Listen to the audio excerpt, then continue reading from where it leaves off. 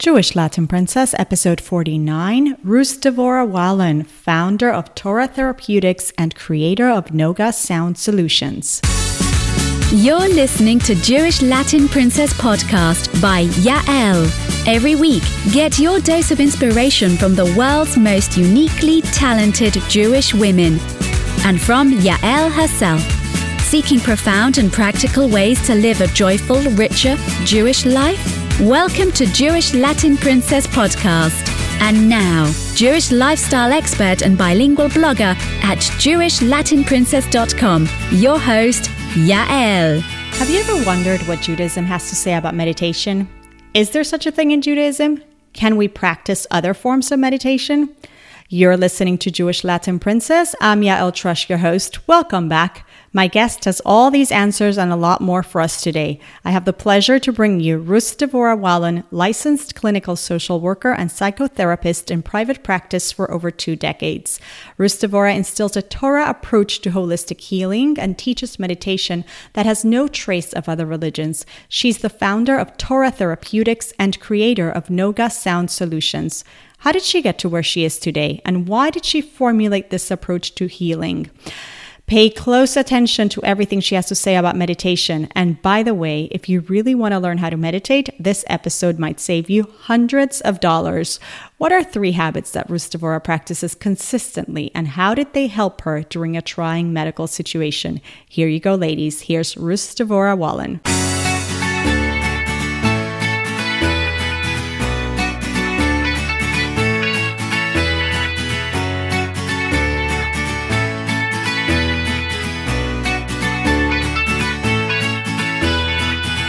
Devora Wallen, welcome to Jewish Latin Princess. Hi. I am so thrilled to connect with you again. I had the pleasure of seeing you in Houston about 3 years ago. You came and talked to the women in Houston during the month of Elul, and you inspired us, and you sang with us and played guitar, and we had so much fun. So I'm just thrilled to have you here. It was fun. It was reconnect and reboot and reconnect. Yes, that's what it was, and I think you're all about that. So I want to get to what you do. Your practice is called Torah Therapeutics. You're a psychotherapist, but you're not a traditional psychotherapist, and by that I mean you have a Torah-inspired approach and a holistic approach to healing, and I want to talk about all that, but I want to get first to the beginnings. How did you even end up combining your clinical work, your professional training with this more spiritual work, particularly based on Torah?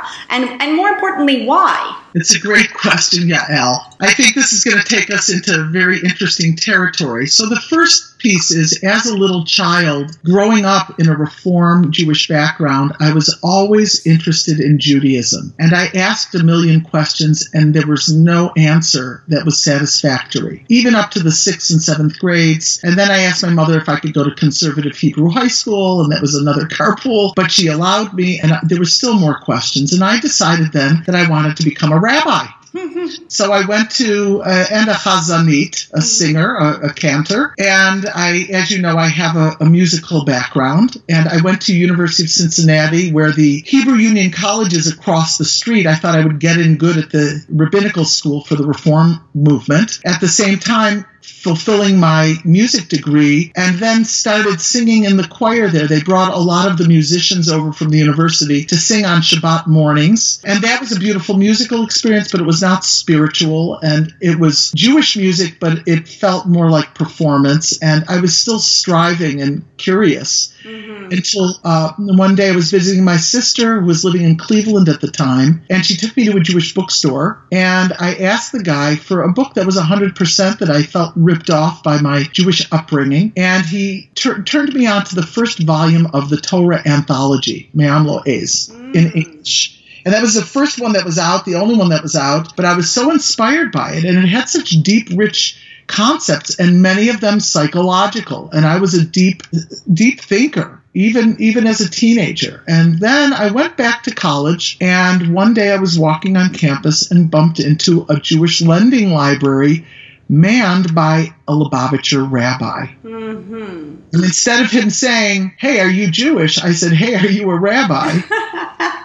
I asked him a million questions, and that book that I had read was sitting on the table. And I told him I read that book and asked him for the next volume. He said, it's not out yet. But then that day, I skipped all my classes and asked him questions, and it was the first time ever I was satisfied with answers about my Jewish questions. Like, what's a soul, and how are Jews different, and why do some people keep kosher and others don't? These were just poo-pooed. Jews aren't different, and we don't have a soul, and there's no such thing, and we don't need to keep kosher. That's how I was answered when I was younger. This man gave me very interesting, intriguing, and satisfactory answers that were deep and rich and psychological. Right. So then I started going to their house. I started becoming observant. He koshered my kitchen. Let's fast forward. I went to Israel. I studied Torah. And then I'm seeing that the Torah has all these incredible psychological concepts. Then I'm brought to work on campus here at University of Buffalo for Chabad. And then I'm brought to Crown Heights as a madricha,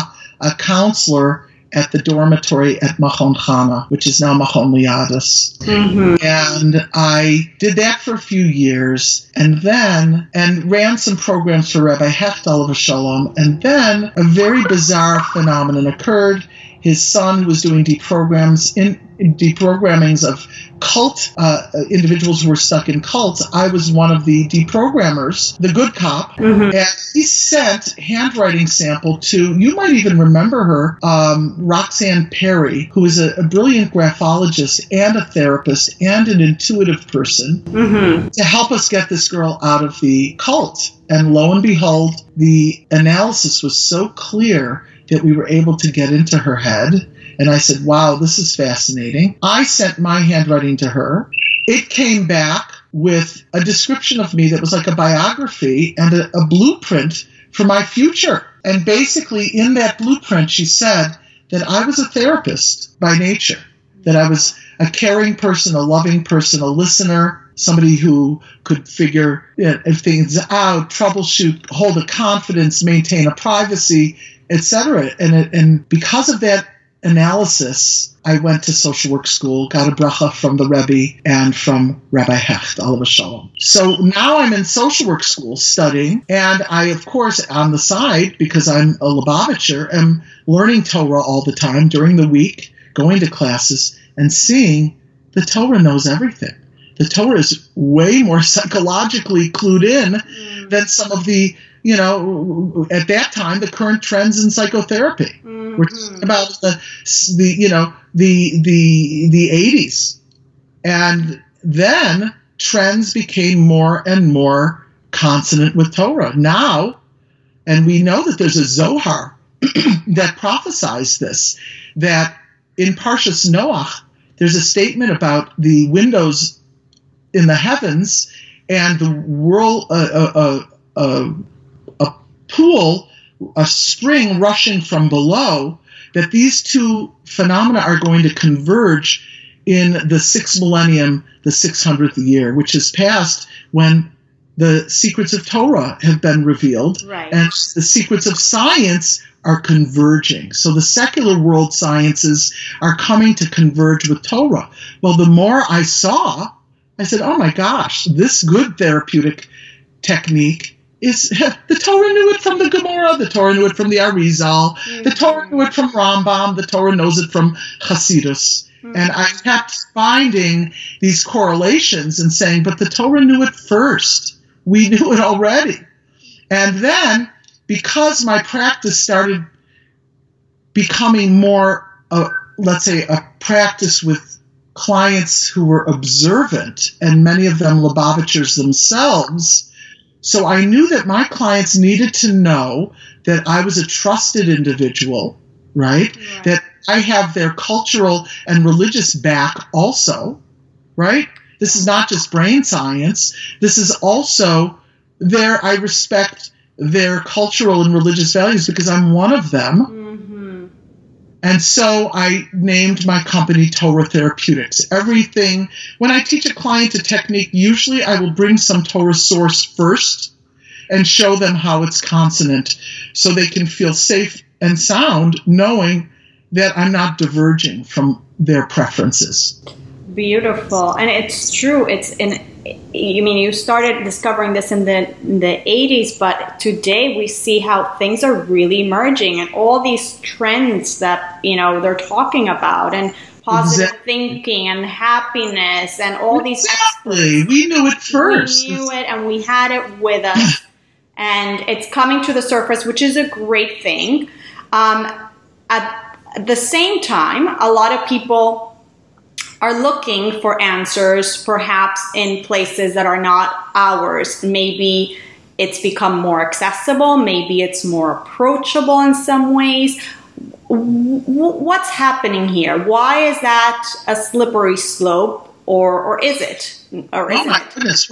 Yeah, Al, these are brilliant questions because they speak directly to the matter. I feel a huge responsibility not just to answer this question to you, but to disseminate this knowledge anywhere and everywhere. Mm-hmm. And here's where I take it to be actually a part of my mission, Yael, to do exactly what you're talking about. So what is the potential slippery slope? It is that the majority of the people in the world are non-Jewish. So it's unlikely that they're running to our sources. They have sources that are available and more studied and more presented and more readily accessible in the world. Mm-hmm. So let's say from the 70s and on, transcendental meditation made a big hit. Right.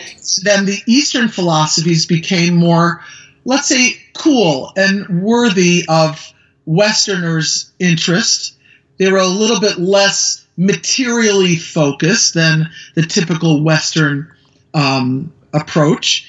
And there's a lot of beautiful wisdom in the Eastern cultures. Remember, if we go back to the Bible, in Genesis, there's a story of Abraham after Sarah's passing that he remarries Hagar, who has now become Keturah. She has actually become somewhat of a convert, a monotheist, mm-hmm. and she has children with Abraham, and they are not the descendants of Abraham and Sarah, but they're her descendants, and it says there that he sent his sons to the east with gifts, imatanot. Right. These matanot, Rashi explains, are shemot hatum'ah. These are impure names, knowing, and I'm going to extrapolate here, but I've read various commentaries on this. Rabbi Glazerson explains this as well, that these matanot, because they were not Jewish children, in other words, the sons of Isaac and Jacob, right? So they did not have the same level of access to God as is spelled in his name Yud-Kei Vav-Kei, mm-hmm. the supernal, ineffable name. Mm-hmm. But they can reach to God through nature. And so he gave these names. These are ways of connecting to God through nature and science. And so you see a lot of brilliant sciences coming, Ayurvedic medicine and some of the manners of eating and massage and acupuncture and acupressure. Mm-hmm. And all of these sciences come from the East, and they're being proven by science to be beneficial. So this is knowledge, and it says in the Torah, Chochma bagoyim ta'amin. You can believe the wisdom of a non-Jew, but if they tell you it's a Torah that's a godly thing, we have our own. We're not to believe them. Okay, so then how do we address the person who says, well, okay, but I was born Jewish, but I don't really practice anything, so, yeah, it shouldn't bother me, right? Exactly. How do we address that? That's a really great question, Yael. So I was brought up, as I said, Reform. Now, maybe I sound like I'm very intelligent and calm speaking at this point in my life, but when I was a teenager, I was a wild Indian. I was a maniac.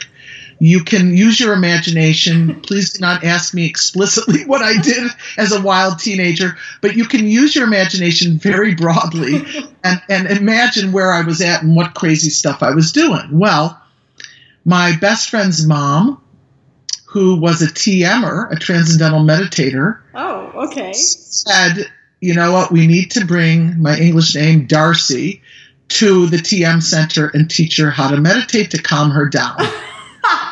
So they did, and my mother approved of it. If anything to calm the girl down, yeah, go for it. It was, I think, $150 at the time, and I went into this thing thinking that I'm going to learn a technique to calm my nerves, which it did. It was very calming. Okay. However, there was a big caveat. When they did the initiation, in other words, the first appointment where they give you the sound that you're going to meditate on. And remember, meditation in its simplest format is a focus, and if your mind shifts, to refocus. That's all it is, shift and focus. Mm-hmm. What they were going to give us is a sound that they said no one else has. It's your own private chosen sound. It doesn't mean anything. It's going to give your inner mind a relaxing kind of benefit. And so you just say this quietly to yourself. Don't ever share the sound out loud. Oh. Okay? And there were a lot of secretive things. And then they told us to bring certain items to this first meeting. I'm nervous already. It's very scary because Jewish people don't realize what's going on here. You're told to bring a hanky and a fruit and a flower and I believe rice. And when you got there and they're starting this quote-unquote ceremony, there's a guru, photograph of a guru, and an altar with incense. So you were meant to kneel down in front of an altar where a language that was not my own would be secretly spoken, where a sound was given in my ear that was not in my American English language, where I'm offering offerings to either a guru or a god or a goddess. I do not know what I was doing. And I immediately said to the guy, I can't do this. I'm a Jew. And he said, oh, don't worry. You only need to do this once. And we have many Jews and Christians doing this technique. And I was shut up, and I was given my mantra, and I kind of pretended like that never happened, because it never happened again. Meditated 20 minutes. This is the prescribed amount, twice a day for 4 years. I was able to get through high school and finish up. I was able to get through 2 years of college until that day that I bumped into the rabbi on campus that I had mentioned after reading that book. And that day I said to him, is a Jew allowed to meditate? And he says it depends on the sort of meditation. This was in 1979 in the fall. Now, you may think this is crazy, and I might sound delusional, but I believe that the Rebbe spoke that summer, the 13th of Tammuz. He gave a public talk, a sikha, on transcendental meditation and the problems with it. And when I asked this of the rabbi, he said, as long as you're not saying a name of a god or a goddess. Well, they denied that. I did forget about that ceremony temporarily, right? Right. But it started making me wonder. And then the mantra started getting boring. And I said, you know what? I mean, let's imagine the word were cookie. So imagine saying cookie, cookie, cookie, cookie, cookie in your head 20 minutes twice a day. Cookies get boring. So I said, you know what? I'm not going to go and spend $150. I'm going to go to the bookstore at the campus in Buffalo, and I'm going to, you know, find my own mantra. So there was a book that's sticking out, said, choose your own mantra. And I grabbed it, and it was, you know, hundreds of mantras, and I didn't really leaf through it. It opened up to a page. Okay. And that page had my mantra on it. What did it say? But nobody else has, of course, and doesn't mean anything that they lied, and is not anything problematic for a Jew. It was a lie, all of those things. Oh. Said Hindu deity, goddess of the earth. I slammed the book closed. Now, I'm a Jewish girl trying to get into Judaism now, and I've been speaking to a goddess for 4 years. Okay? So that's the first problem. The first problem I encountered was with TM. I tried to stop. I learned about the Sikha of the Rebbe. Mm-hmm. I went to Minnesota to where Rabbi Friedman taught in Beis Hana. Right. I told him of my problem. The mantra kept dripping like a drippy faucet. Imagine twice a day for 4 years. That's a long time saying the same thing over and over and over. Right? So it wouldn't stop in my head on its own. So he said, memorize the 12 Torah passages for young soldiers, the Rebbe's verses from the Torah and various commentaries. One is Shema Yisrael, and one is Bereshit bara Elokim. Familiar verses. I memorized them. As soon as that mantra comes in, say the verse. And that's what I did, and I was able to get rid of it. I stayed very far from meditation until, as we said, science and Torah are converging. But Ruth Devora, you stayed far from meditation and yes. Until you discovered how they converge. During that gap period, were you still calmer? Because you said before that the effects were there. It had certainly helped with your nerves. Exactly. So it did have some significant longer-term effects. But I can tell you, I am a very, let's say, high-speed person by nature. Yes. So, I was moving and grooving, right? I really can benefit and have continued now to benefit from kosher format of meditation, which I've developed since. Okay. Mm-hmm. Okay. So once I found out that meditation was helpful, we're talking guided imagery and meditation. About 15, 20 years ago, I started incorporating these things into my practice, and then saw the science, and then started learning the Sikha again with my rabbi, and then created an album of 12 relaxation and meditation recordings according to the Rebbe's request and guidelines that we determined, and then gave the scripts to a Rav whom my rabbi confides in and looks up to, Rabbi Ullman, Yoram Ullman, the head of the Beis Din in Sydney, Australia, and he gave approbation, a hechsher, a kosher certification for my album and my recordings. So before we even get to the album, which is very interesting, I want to get to that. If we were to address the concept, the general concept of Jewish meditation itself, what would that be? Okay. So here's the next piece of info that's critical. There is Jewish meditation, and then there is what I would call parav neutral or therapeutic or medical format meditation. Mm-hmm. The Rebbe in this talk that I've referred to a couple times, when he spoke about transcendental meditation, said that we're talking about a therapeutic meditation to calm the nerves. In Yiddish, he used the expression zu beruhigen die Nerven, to relax and calm the nerves. So this is not a meditation, and the Rebbe says Jewish meditation is fine and well, but we're not using it as a medical meditation. Imagine I'm saying Shema Yisrael and I want to meditate on the oneness of God and how God is one. The letter Aleph is one. Mm-hmm. In the seven heavens and the earth, the Ches is 8. And the Daled refers to the 4 directions, the Ruchot. Right. So I want to meditate on God as one. It may become relaxing, but I don't do it in order to relax. I do it to connect with Hashem. Right?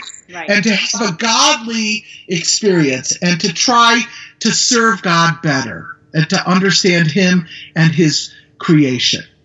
That's a totally different meditation. The Rebbe is explicit in the Sikha that Jewish meditation is well and good, but I'm not referring to it here. Okay? So the Rebbe actually bifurcates it right here in the Sikha. He says that our avos, our patriarchs, Abraham, Isaac, and Jacob, meditated. They chose jobs in the field and out of the big city. Imagine the clamor of the big city in the time of Abraham, Isaac, and Jacob. Can you imagine needing to escape that? Well, how much more so? Kal v'chomer, our cityscape is insane. Father. Yeah. Right? And our, let's say, digital distractions. I believe anybody with a cell phone, a smartphone, needs some sort of quiet relaxation or meditation practice in their day-to-day life. We do. Even a few moments. Mm-hmm.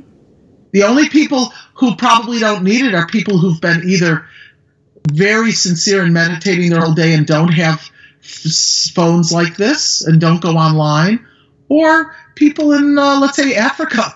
And their meditation is they are weaving baskets, or they are fishing, or they are, right?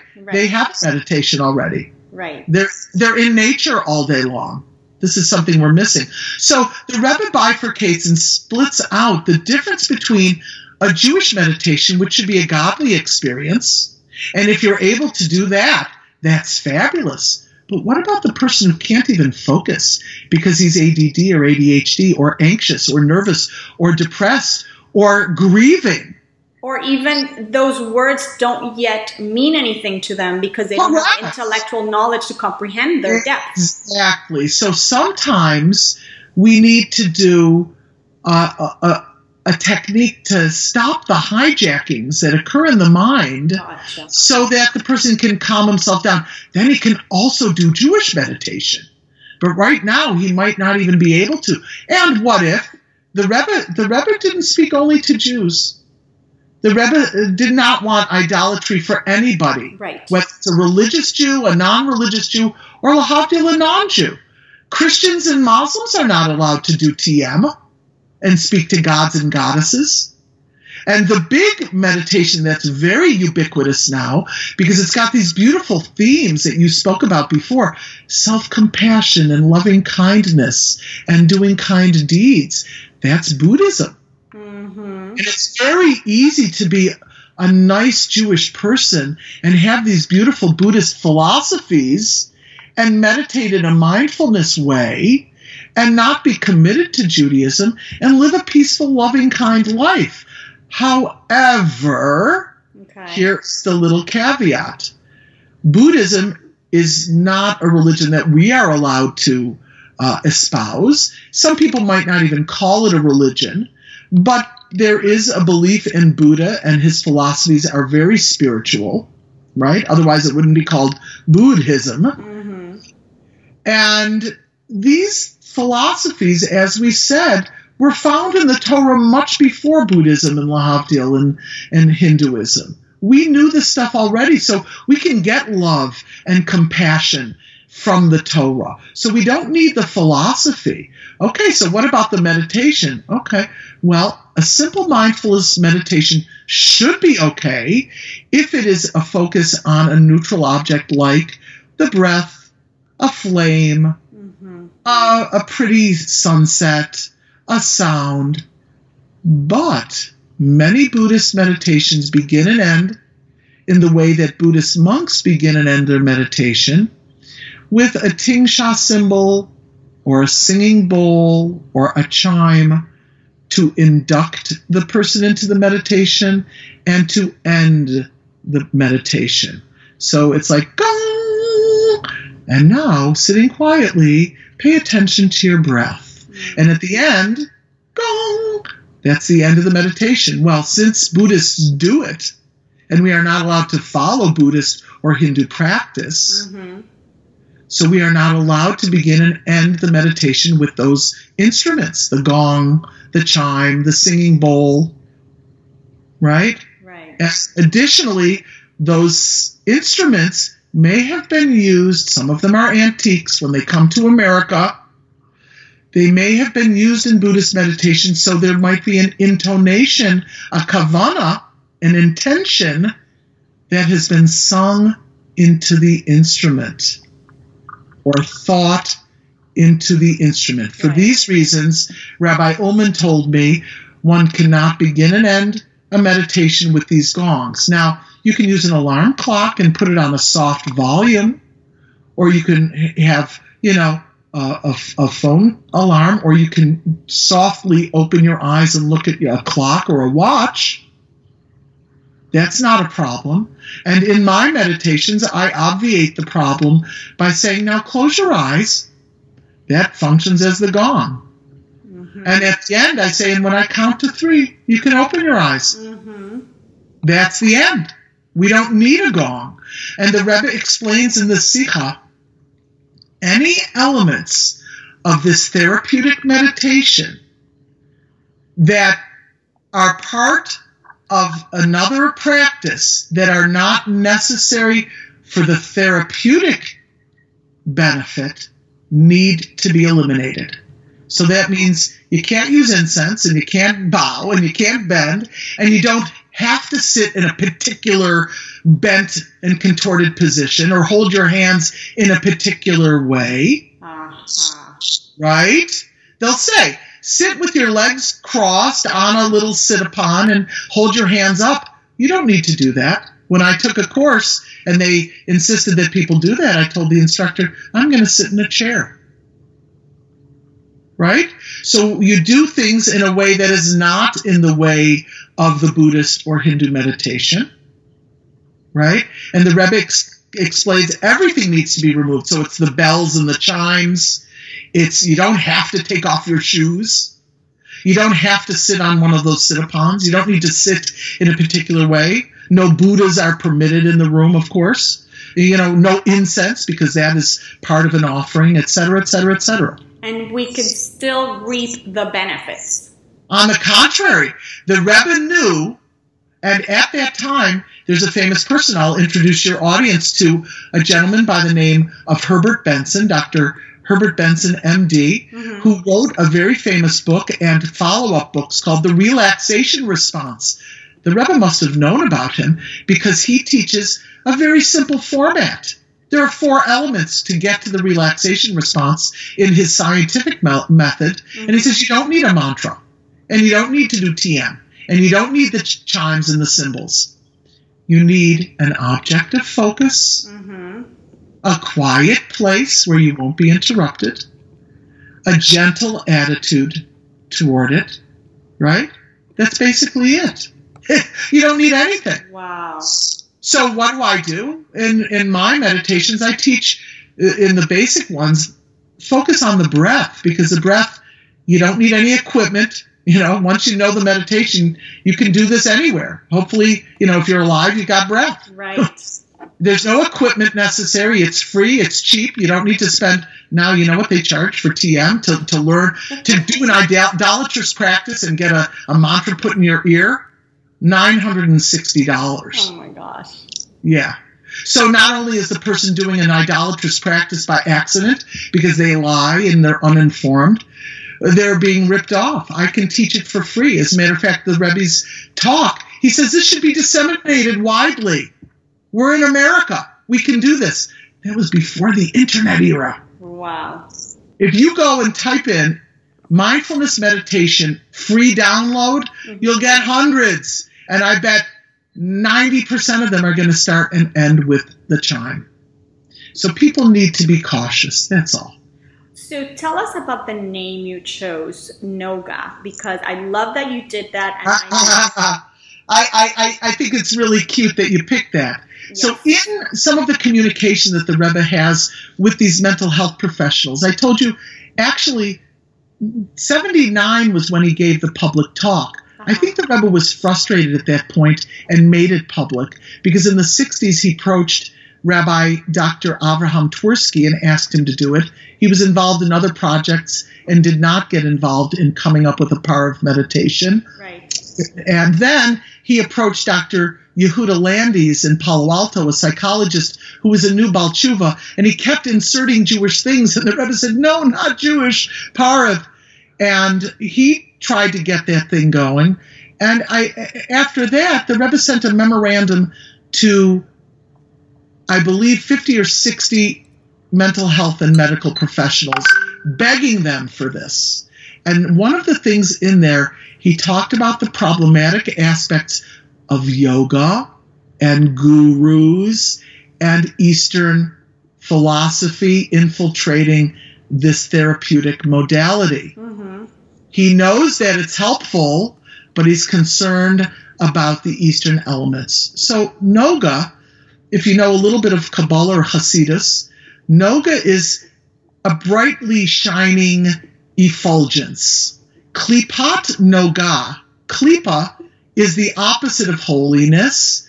Klipat Noga is the unholy part that can be a little bit elevated because it's neutral. Right. So let's say so in other words, it's a shell that in it has light. If we crack that shell, the light will come out. If we don't crack the shell, klipa means a shell. Right. So things that are only shell-like pork, that a Jew cannot elevate, or, anything forbidden that a Jew cannot elevate, you can't do anything about it. But then there are neutral things, like foods. Like the majority of things we interact with on a daily basis. Correct. Like our speech can be neutral. Mm-hmm. It can be elevated to holiness if we talk nice things like we're talking about today. Mm-hmm. And it can be denigrated if we swear and we use bad things. The table that we make as a Shabbat table could also be denigrated. Somebody could stand on it drunk and do crazy stuff,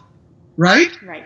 Anything in our day-to-day life is klipas noga if it's not considered a holy or forbidden object, and we can elevate it or denigrate it. So I call it noga because it's the shiny part of the neutral. The Rebbe doesn't want it to be Jewish. So my parav techniques that don't have Jewish study in it, that I can teach to a Jew or a non-Jew, or that are neutral, are called noga. The other reason is because the Rebbe said, not yoga. So no yoga is noga. Oh, I didn't realize that. Okay. Klipas noga is the elevation of the neutral. So all of my therapeutic meditations, I do have Jewish meditations when I'm working with a religious crowd, and that's what they've requested of me, something more on the holy side. But that is not to get calm and well.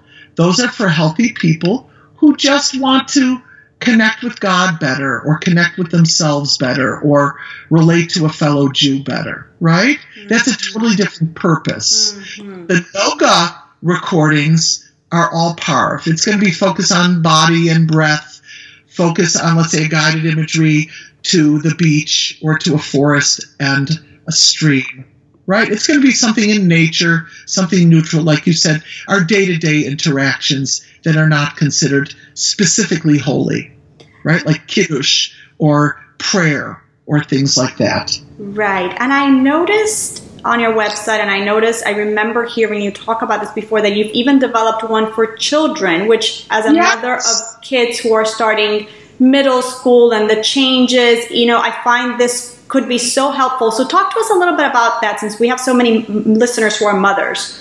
Okay. So the beauty about children, God bless them, is they do this stuff much better than we do. They're more receptive. They're quicker to learn it. They have less and less of these problems because it's less time that they've practiced bad habits, right? So they do this really well, and they also have a great imagination. So what I've done is I don't mean it in a negative way, but I've dumbed down my beginner's meditation on the breath, and I created an introduction for children. I explain who I am and what I teach people, and I also teach them basic neuroscience concepts. Children can learn this stuff. And then I teach them the meditation with just simpler language, but it's basically a meditation on the breath, focusing on the breath. When your mind wanders, you return your attention back to your breathing. And kids can do this. It's awesome. I love it. I think it's super, super cool. They do it better than their parents. And you know what? sometimes I say to the parent who's really into doing it for their kid, but they're also nervous, I say, you know what? You think your kid has problems? He's learning it from you. Why don't you do this? Do it regularly, and he'll buy into it. Sometimes the kids are doing it, and they're saying, Mommy, you're nervous. Why aren't you doing it? I'm getting help. And sometimes the kids are doing much better. And then I teach them a relaxation technique they can do literally in school. If they've got ADD and they're jumping out of their seat, they love doing this in front of their Mora or their Rebbe because they think they've got a secret going on. Meanwhile, they're behaving and they're able to focus. So it's a lot of fun working with kids with this stuff because they're better at it than we are. I love it. We've years of bad habits and poor concentration. Right, and we have layers of biases and subconscious stuff that's already ingrained in us that we gotta. Oh yeah, Al, you got it. The other thing is, and I don't know if Rivka told you about this. Rivka Fishman, one of your wonderful guests, who wrote Sarah the Bucket Filler. Oh, great book, yeah. So Rivka Fishman is hopefully going to be working on a project with me, along with some colleagues and some lay leaders, in developing a curriculum with these beautiful concepts of self-compassion and self-care and loving kindness that is Jewish, and teaching them the neuroscience. There's a famous actress, I'm sure you've heard of her, some of your listeners for sure have heard of her, Goldie Hawn, who has Goldie Hawn Foundation, and she created a program in schools called Mind Up.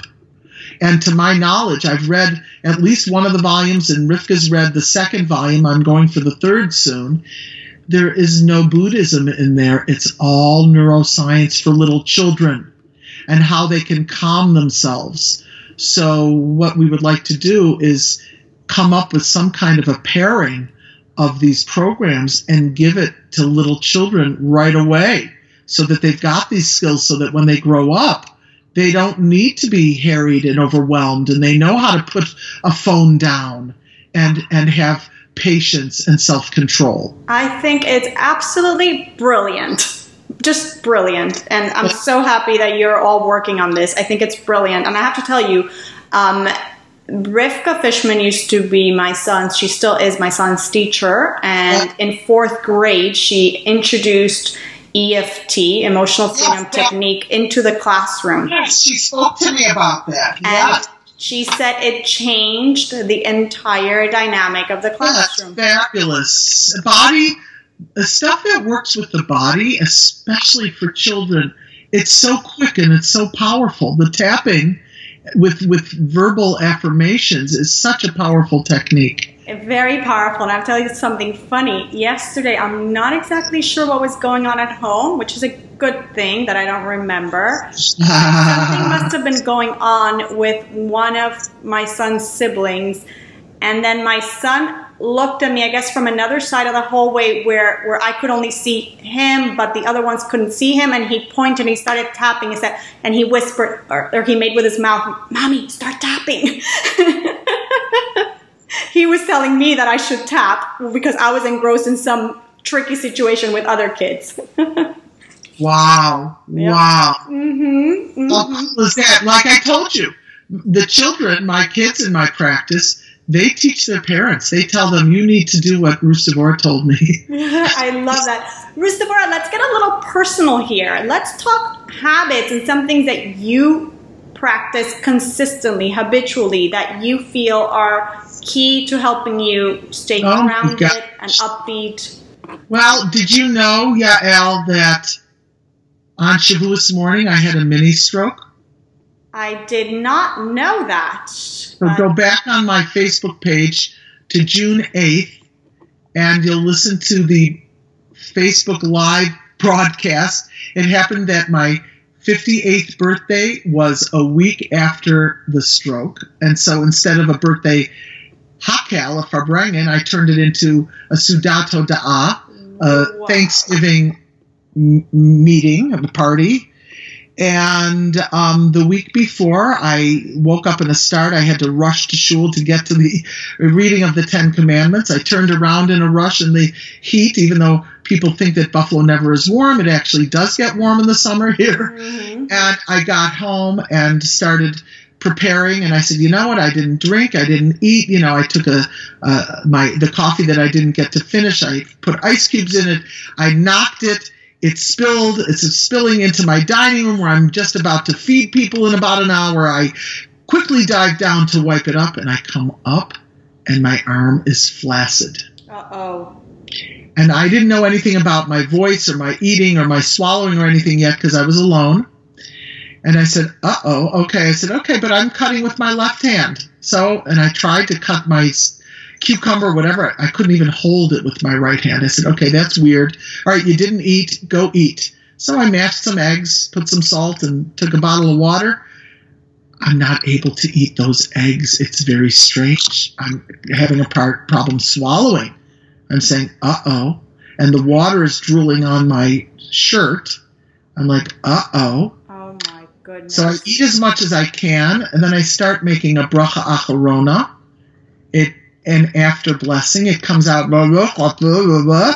I'm like, okay, something just happened. I must have had a stroke, a mini stroke, a sunstroke. What happened? A heat stroke. I said, okay, I got guests coming in a few minutes. You know, I have to calm down, make sure I calm down. And in my head, because I couldn't speak out loud, I screamed at Hashem. I yelled at him. I'm a chutzpaniak.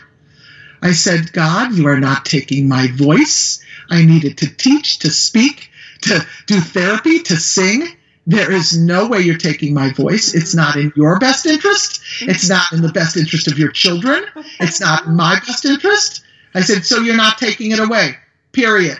And after that, I know I sound like an arrogant, whatever you want to call it, but after that I was calm. I said, God's not taking my voice. I got to use this. I still have to use this. I'm going to be fine. I had full bitachon, full trust. So one of the practices you ask, bitachon, every day. A continuous practice of bitachon. I was in what seems to be a life-threatening situation. I told God, it's not happening, buddy. It's not happening. There were no deals. I didn't say, oh God, I'll say chitas every day. I'll be at tzedeket, and I'll say all my prayers. I wasn't going to do that. There was no deals. And so at that point, I was so calm that when the people came to help me, and then they called 911, and the ambulance came, and the ambulance guy doesn't understand why I'm talking to him. He's saying, calm down. I said, I'm calm. He says, but I need to take your blood pressure. I said, so go ahead. It was 120/71. So why is that? Another regular practice. I breathe slowly and deeply, intermittently, all day long.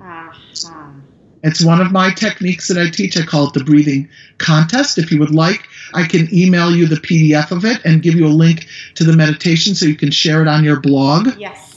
For free with everybody. So that I do every day consistently. And sometimes at night I do a visualization because I've got a very busy mind. And so I go to the camp that I went to when I was a little child. And usually at night I fall asleep halfway through because it was a big camp. Well, now they're taking me to the hospital, right? And if you didn't practice these techniques, they wouldn't be available to me in the moment. Trust you me. I tell it to my clients, if the ballerina doesn't practice those moves, they don't look smooth on stage. Right. The pianist needs to play his scales before he plays Rachmaninoff on stage. So you need to do these practices before you use it in real day-to-day life. If I didn't know these practices, I wouldn't have been able to employ them when all of a sudden I'm in a very dangerous situation.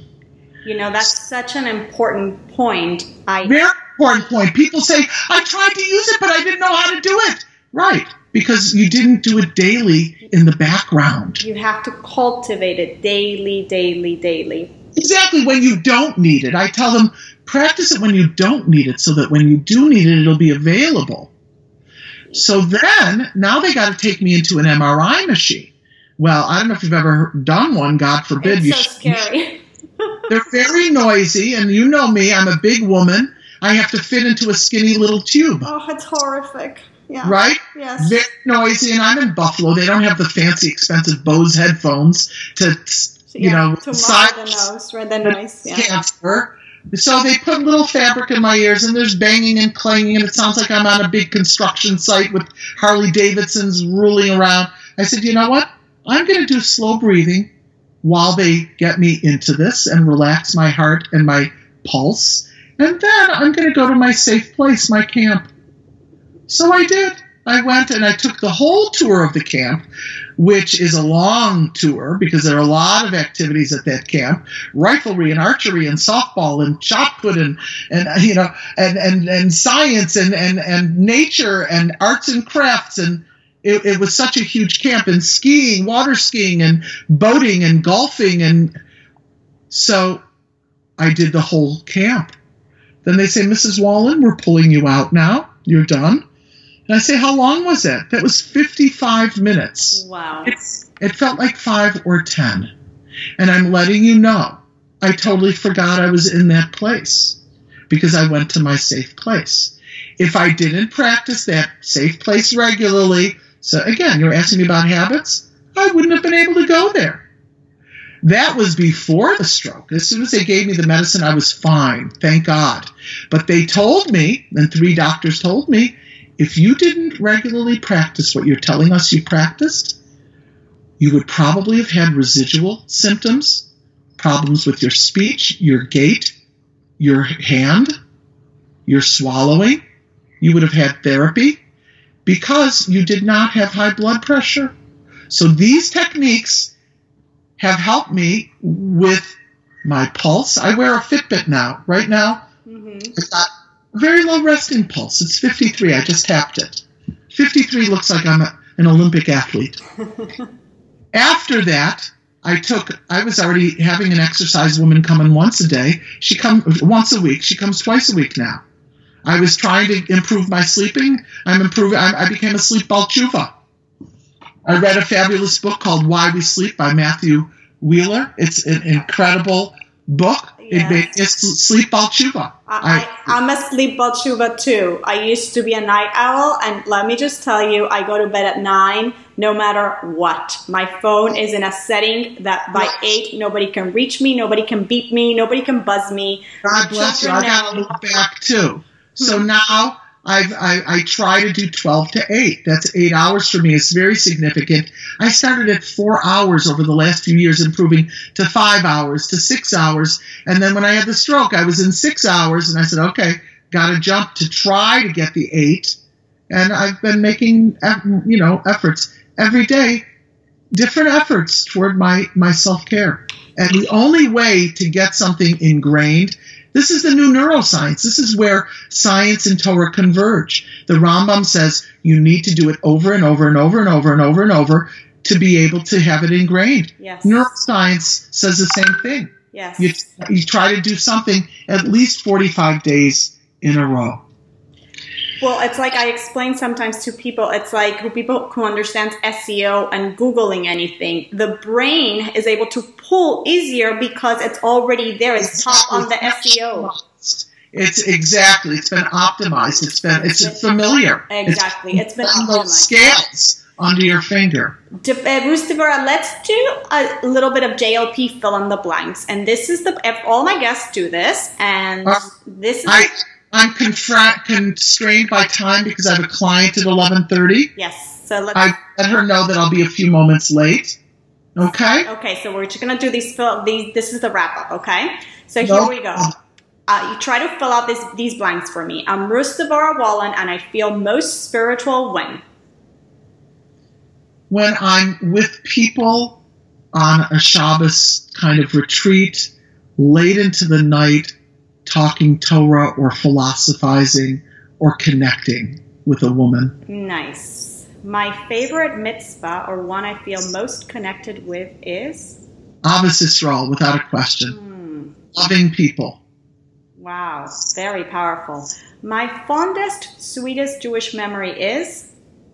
Oh goodness, it happens every day. It's continuous. I love it. I so love it. Yeah, it's ongoing. You know what? I guess if you would have asked me early on in my Yiddishkeit, I would have said, "Oh, that first Shabbos that I spent," but it's no longer. Every peak experience is a new peak experience for me. So blessed. Wow. Something I wished I had learned about Judaism growing up is? That the Torah is true. Yes.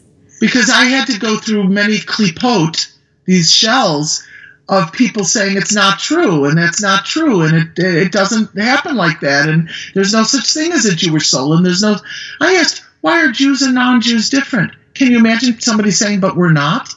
So then why the hell are they called non-Jews? Right. Why are they called Gentiles? And to me, I see that as a comparison to Jews. You're either Jewish or you're not. Or you're not. You're Jewish or you're Gentile. So what is the difference, please? They denied it. So I would have loved to know that the Torah is true, so I wouldn't have had to muddle through all of that.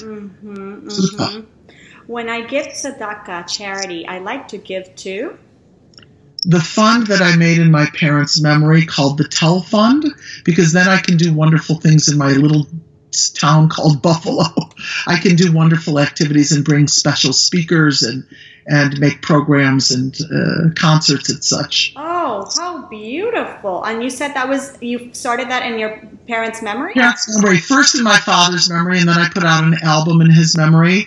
And then I had speakers coming for the yard site. And then when my mother passed, then we did it in both of their memories. And I've had Rabbi Majeski come from Crown Heights. I've had a professor who's like a relative of ours come from Vermont. I've had a pianist come from Crown Heights who was brilliant. Last year he did my mother's yard site, playing her favorite kind of composers and Jewish music. This year I'm hoping to do something for her birthday and bring in a friend who's a brilliant speaker, Malka Tauger. Yes. So I have the freedom with this tzedakah to do whatever I please. I love it. And finally, I'm Ruth Devorah Wallen, and today I'm most grateful for being alive and being Jewish and being able to help people. Ruth Devorah, thank you so much. This was so insightful and so wonderful, and I'm already telling you that I'm having you back because I have so many other questions. We've got many topics that we teased people with. Exactly. So we're gonna do this again, and everybody tell us, Ruth Devorah, tell us your website where we can find you and where we can get the Noga tapes, please. Absolutely. So I'm on cdbaby.com. My name is R.D. Wallen, R.D. like Ruth Devorah Wallen. And you can get a physical album or the downloads at that location. If you want the free beginner's meditation on the breath, I'm going to give it to you so that you can put it up on your blog. But if they want it now, it's Reverb, like the sound Reverb Nation, one word, reverbnation.com/RD Wallen. They can get the free beginner's meditation on the breath, free music downloads, free streaming of many different piece of music that I composed, as well as another meditation or so. And I'm going to send you the actual link to the meditation, as well as the breathing contest, which is a slow, deep breathing method that you have a contest with yourself and see how you can keep improving. Oh, how great. Your slow, deep breathing. And I hope a couple months I'm going to be beta testing an app with my recordings. So Yael, you'll be one of my beta testers. I would love that. Yes, I'm all yours for that. Okay, and then we can, of course, find you at TorahTherapeutics.com, right?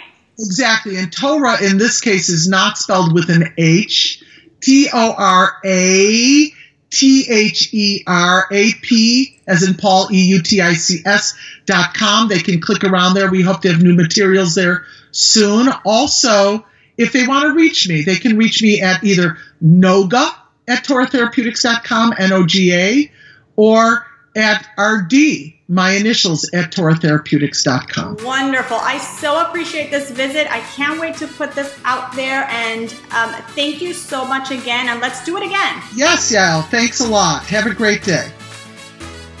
Thanks to Ruth Devora Wallen for stopping by. You can find Ruth Devora's free guided meditation as well as other meditations from her Noga Sound Solutions collection at TorahTherapeutics.com as well as cdbaby.com and ReverbNation.com/RD Wallen. Plus, Ruth Devora does fantastic workshops for women, uplifting, musical, fun, and so be sure to reach out to her and find out more to bring her to your community. Head over to JewishLatinPrincess.com where you can download the breathing contest that Ruth Devora mentioned. I'm doing it, but I probably need one of you to, hold me accountable or, help me through this. I'm all about the external accountability, so I wouldn't mind a partner. And God knows I could benefit from focus, deep breathing, meditation, all that. So be in touch with me if you want to get into this together, and we could start with the breathing contest, especially now that Passover is coming.